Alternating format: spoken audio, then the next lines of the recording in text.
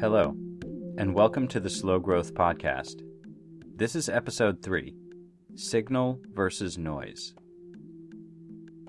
When trying to predict the future, we put together information from the past and the present. We remember decisions we've made, things people have told us, what we currently see around us. When deciding what to do on a Monday evening, for example, I might think back to last Monday, how it was boring, and I ate Chinese food. I might also remember that I told a coworker I was trying to cook more for myself recently. Then I might look around me, notice that I'm already home and have no ingredients, and reach for a takeout menu, this time Mexican. For bigger decisions, like whether to look for a new job or try to improve the one we already have, we combine many information sources to come up with judgments about what's true now and what's possible in the future. The information that helps us correctly predict the future is called signal. Unhelpful and/or random information is called noise. The question for us is, how can you tell one from the other? How can you tell if you're making a good decision right now, one that will lead to more happiness and peace later, or if it only seems that way because of the noise? Simple. Filter out the noise, find the signal. But how? Excess noise has two main causes: complexity and speed. Let's do complexity first. Complexity means having many connections between parts in a system. Take an office, for example. A small office with 10 people has less noise, less random and interfering voices than an 100-person office. This means it's easier to get the signal, the useful information you need to do your job well. If there are fewer people with input into your tasks, it makes those tasks less complicated to accomplish. The more voices there are, the more noise. The harder it is to tell what's necessary and sufficient for solid performance. Now the second noise source, speed. The faster something moves, the more random tiny jitters will affect the whole movement. An old car can do fine at 55 miles per hour, but the wheels might start to come off at 70. The higher the speed, the harder the direction is to predict. If the wheels come off the car, which way is it going to go? Generally, noise has a disintegrating effect on systems, so it increases uncertainty in decision-making about those systems. Now, you.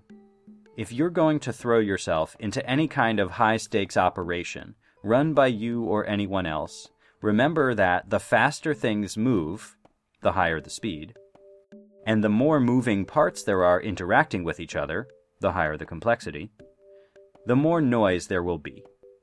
This will make it harder to keep everything running smoothly while also trying to improve performance and not lose your mind in the process.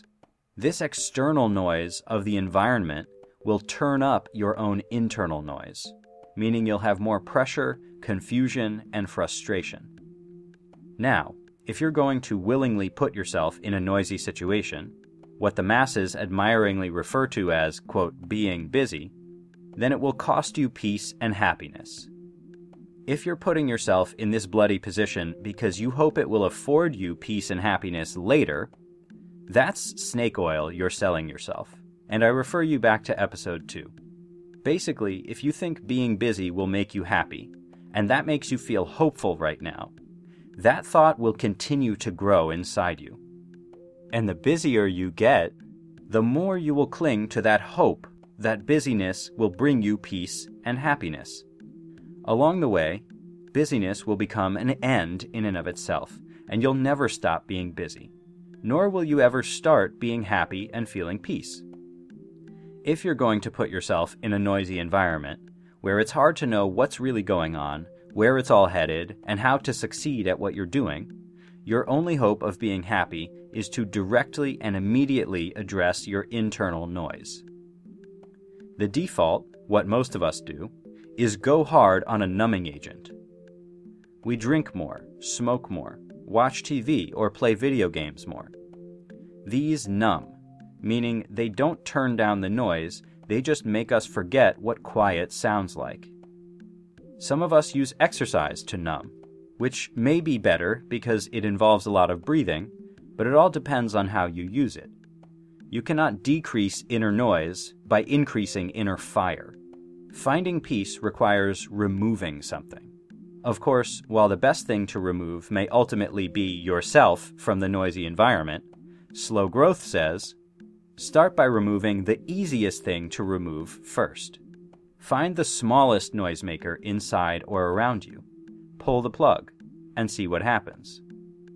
Some simple things to try are going to sleep 30 minutes earlier, finding presents for 1 minute at a time. See episode 1 for more on this. You can also start saying no to social or professional obligations that you know will drain your energy. You can find a fruit that you love and use it as a substitute snack to replace a snack from a package. These are not your answers. They're just examples of what removing a tiny noise source might look like. You will know when you've found your tiniest solution, because the noisemaker will be easy to let go of, and its replacement will feel awesome. The last thought I'll leave you with is, there is always a tiniest solution that will help you. If you can't find it, go smaller or weirder. If you think you've found a solution, but it's too simple, too easy, and therefore won't really help, try it anyway. A solution is only good if you keep using it. So the most powerful solution you never use is the weakest, and the weakest solution you always use is the most powerful.